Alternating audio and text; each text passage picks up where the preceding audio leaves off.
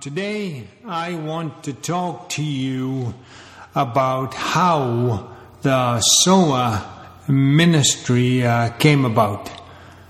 And basically, obviously, like I said in the last podcast, we know that we have to plant seeds of hope. We cannot, of ourselves, help somebody to become reborn, saved, have a deeper relationship, whatever you want to call it, by our own power. It's all done through the power of the Spirit. So, the impetus for this whole thing came from the parable of the sower, which I'm sure and hopefully most of you are accustomed with, Matthew 13:3. So I would like to go through the parable with you today and giving it somewhat of a modern take, and hopefully it'll be helpful to you guys. So it starts off, a farmer went out to sow his seed. Now the question is, what is the seed? And the seed, as you may well know, is the Word of God. And, the Word of God is recorded in Scripture.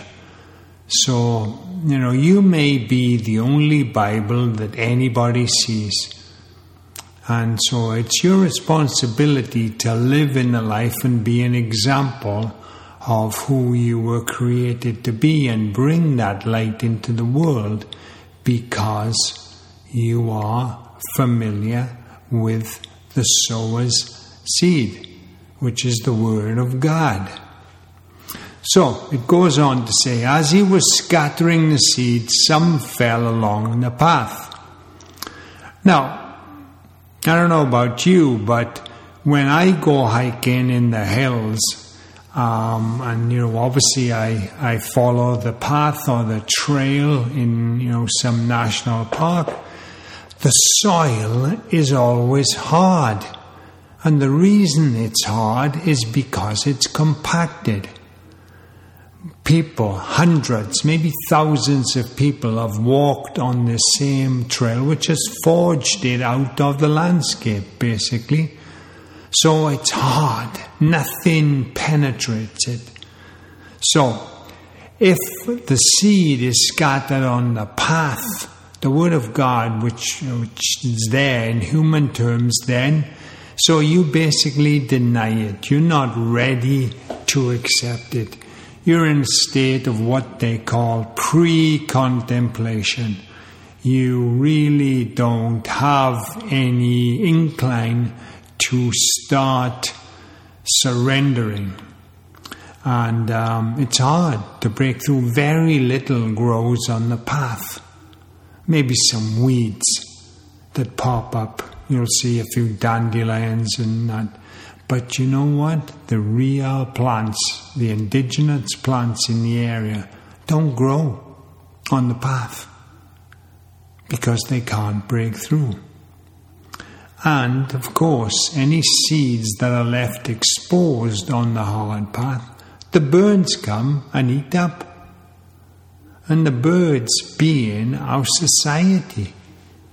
If you're there and you're going through some times and, the Word of God isn't there for you, hasn't been planted, then, just our general everyday life will impede you in your spiritual growth.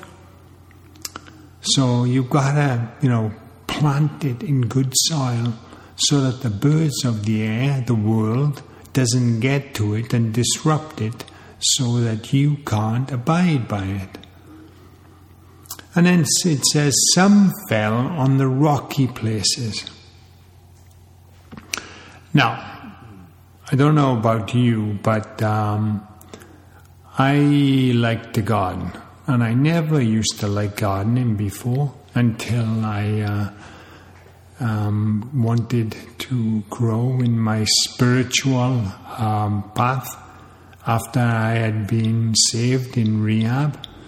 Because it's very, very useful to be mindful of plants and to take care and to nurture plants, because basically that's an analogy for God for you. He wants to take care of you. Okay? So, but if you go out into your garden and you plant all these beautiful little plants, okay? And then you watch them grow, you water them. And there's some plants that just shoot up really fast. And then the other ones besides them are taking their time to grow. Okay? So, it says here in the parable where some fell on the rocky places where it did not have much soil. It sprang up quickly because the soil was shallow. But when the sun came up, the plants were scorched and they withered because they had no root. So, if you've ever planted something in your garden and you see this thing shoot up, okay? Plants have a root that they call the taproot, which goes down in the soil to try and find the moist soil or the nutrients which are below the surface. So they spend their time, after you've planted them, establishing this taproot, which is, an illustration of what we should be doing with the Word of God. We should be going deeper. We should be taking our time to grow. We don't want to go out there and start impressing upon everybody how, yay, we're saved, and you go talk to family members and tell them they need to be saved. No, because you know what? They're not ready. And the only way, once again, I will say, that you will be an example is by your actions. So, getting back to the parable. So these plants that have grown up real quick have grown on the rock. So taproot haven't gone down deep enough. And so when the sun comes up, guess what happens?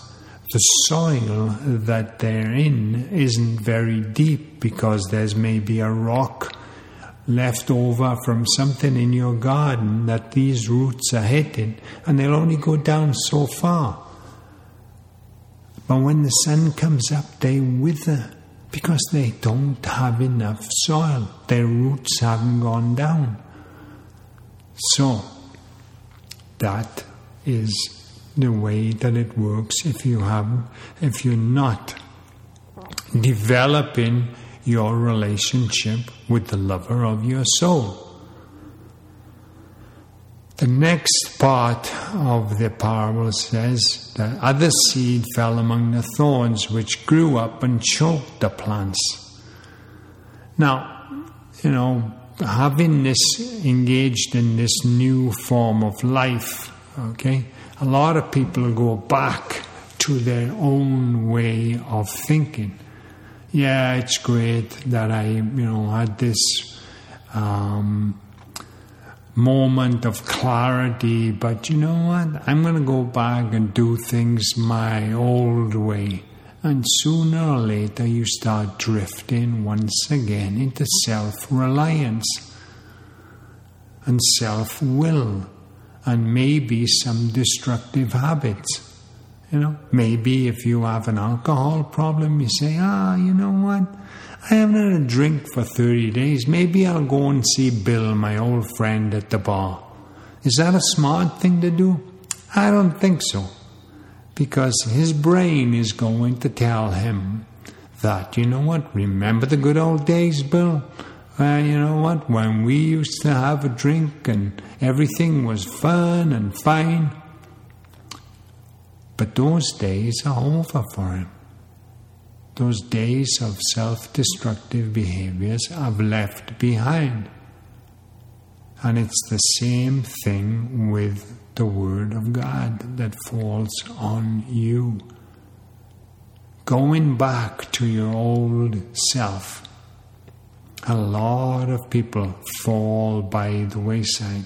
They have these spiritual moments.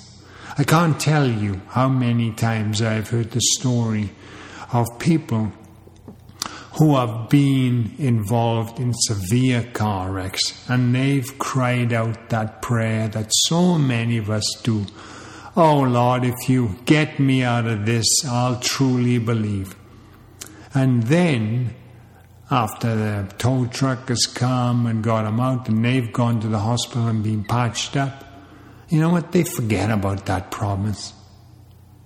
Oh boy, even though God was there to save them, because He is saving them for His purpose, to do something which they have no clue what, but they need to follow. And how quickly these people forget.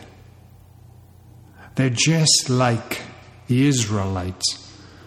And for those of you who don't know Scripture, I'll give you a brief example of one of my favorite passages. And it's when Joshua, who was one of the spies that went into the promised land with Gideon and came back and told Moses that yes, we could go in there and we could take it. He was one of the only surviving people when the Israelites were walked around the desert for 40 years because of their unfaithfulness. And when the time was ready, Joshua, who was now the leader, was given the time to go into the promised land. So as he was crossing the River Jordan, it says, and there's always these little verses that don't seem to mean so much until you get you go deep and look at the meaning. Why was it put in there? Whilst the river was in flood, it was harvest time. The river was in flood. So it wasn't like God let them walk across the Jordan when it was just a trickle, when it had dried up, when there was no rain. He made sure that the river was in flood to test their faith. So it was only when they stepped into the river that the waters were separated. And God spoke to Joshua and said, tell the priests to pick up 1 stone, 12 stones from the middle of the river and put them on the other side to remind them of my presence and what I had done for them. And those little altars, because how soon we forget what God has done in our lives before, or haven't even acknowledged. But I am suggesting to you that you look back over your life and you look at some times where God has interceded for you and maybe you've forgotten about it. And you need to create these little anchors. Right? Emotional anchors. If God was there in the past and He's here with me now and He's there in the future as He promises to be, then what am I worrying about? Why am I getting so anxious over nothing? Because your faith has become weak or you're fearful. Now, can faith and fear coexist? Yes, they can, in my opinion. But it's kind of like being on a seesaw. When your faith is great, you're unbelief or your fear is down on the low side. But when you let fear start ruling your thinking, your faith goes down to the low side of the seesaw. So it's a balancing act. And you have the responsibility to choose which one you're going to live by. Are you going to live by faith, or are you going to live by fear? And that's why you need to create these emotional anchors in your life. Now, the last part of the parable says that still the seed fell on the good soil, where it produced a crop of 160 or 30 times what was sown. The good seed. So, you're preparing, or God is preparing you for when the time is right. He's going to plant that seed, and it's going to be fertile. This I can promise you from my own experience. Okay? And we need to tend the soil to be ready for that good seed to land on us. Start, who doesn't want, if you were investing, who doesn't want 100 or 60 or 30 times what they invested? Those are huge returns. The stock market on average over a period of time will give you a 10% return. 10%.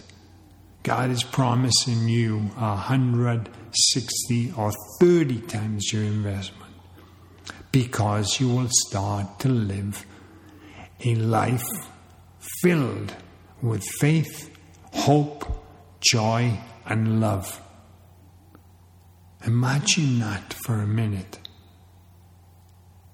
All of your troubles, they'll still be there, but you'll have a way of handling them that you never thought possible. Now, for many of you, you're being chased, and there's a great poem called The Hound of Heaven. It was written by Francis Thompson back in the 18th century, I believe, or early 19th century, who was a doctor. His father was a doctor, and he wanted to become a poet. So he went off and left, just like the prodigal son, left his father and went out onto the streets of London to pursue his poetry and literature, which was what he thought was his calling. But he got caught up in opium, and he got addicted to opium. And in The Hound of Heaven is basically this short poem. If you want, I suggest that maybe you go to YouTube and check out The Hound of Heaven, and it's narrated by Richard Burton, and just listen to it. It's a wonderful allegory of the way that God chases you, because you're special. I don't know if you know that, but you're special. Whatever your perception is right now, which we kind of talked about in our last talk, okay, there may have been a lot of things that happened in your life for you to consider yourself terminally unique. But you're not. You're special. You were created for something by somebody who loves you. He wants to have a relationship with you. That's why you were created. He breathed life into you. He breathed His Spirit into you. So this book, The Hound of Heaven, the hound obviously is God, who chased him down the streets and finally caught him. Because there's only so much running you can do until you have to stop and you have to understand that you're at your wit's end. You are down to rock bottom. And that's where the beginning of a lot of our faiths can start. I'm going to quote you something now because, you know what, as I said before, I've been sober for almost 18 years and take a lot of things. Many people, especially Christians, have a very tainted opinion of Alcoholics Anonymous, but is truly one of the greatest gifts of the 20th century. Thousands and thousands and thousands of people have had a spiritual awakening through the 12 steps of Alcoholics Anonymous. And it says right here, and I'm going to quote out of Alcoholics Anonymous here, willingness is the key to open the door. That's page 12 and 14 in what they call the Big Book of Alcoholics Anonymous. It is only a matter of being willing to believe in a power greater than myself. Nothing more is required to make my beginning. I saw that growth could start from that point. Upon a foundation of complete willingness, I might build what I saw in my friend. I would have it, of course I would. So if all you have to do is by faith believe what I'm saying to you today, there is an answer.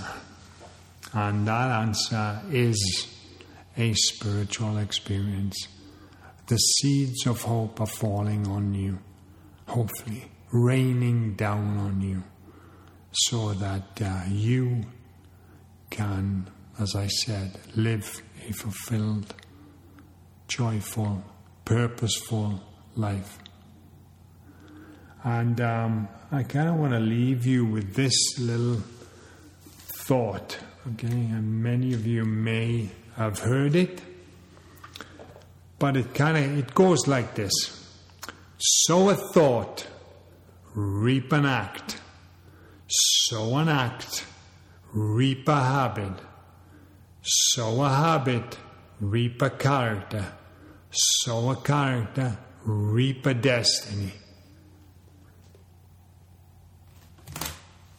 So this whole thing about reaping what you sow. Now, we won't get into the science right now of what habits do and why they are formed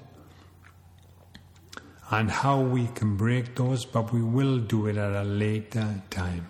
Right now, I just want to get you guys to a point where you are preparing, or if you have already had, or if you already have been saved through the love of the Holy Spirit, that you will grow deeper into that relationship and eliminate some of the obstacles that you may hear that little voice in your head telling you, you're no good.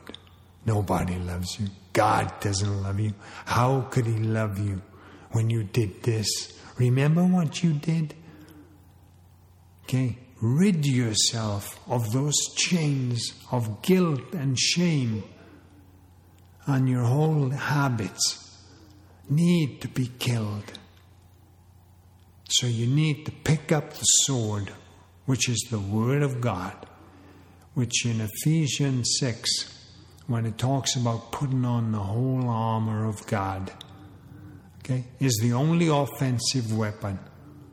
It's the Word of God. The sword is the Word of God.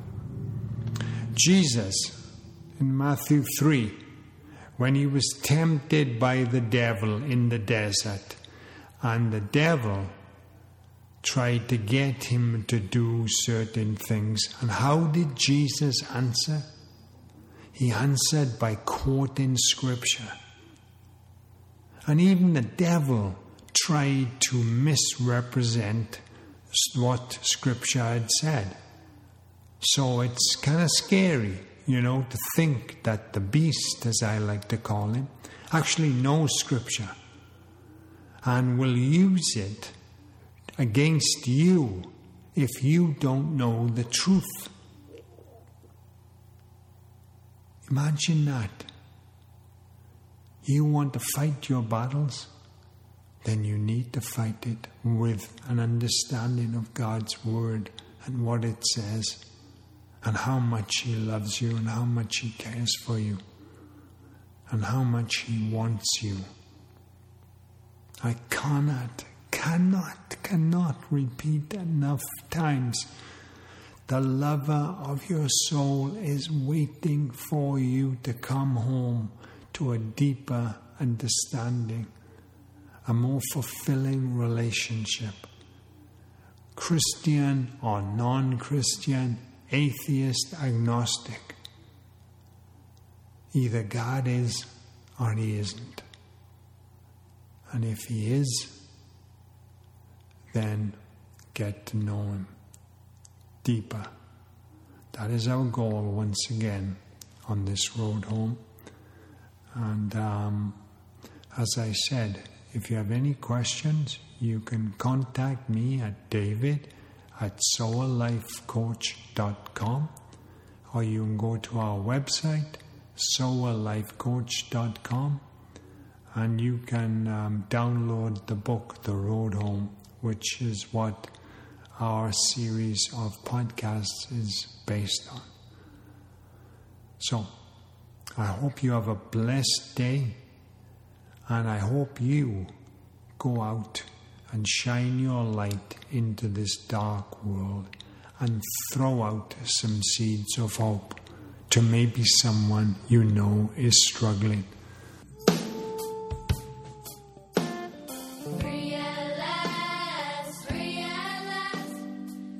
So until we listen to our next podcast, may God's love, peace, and grace abound in you on the road home to the lover of your soul.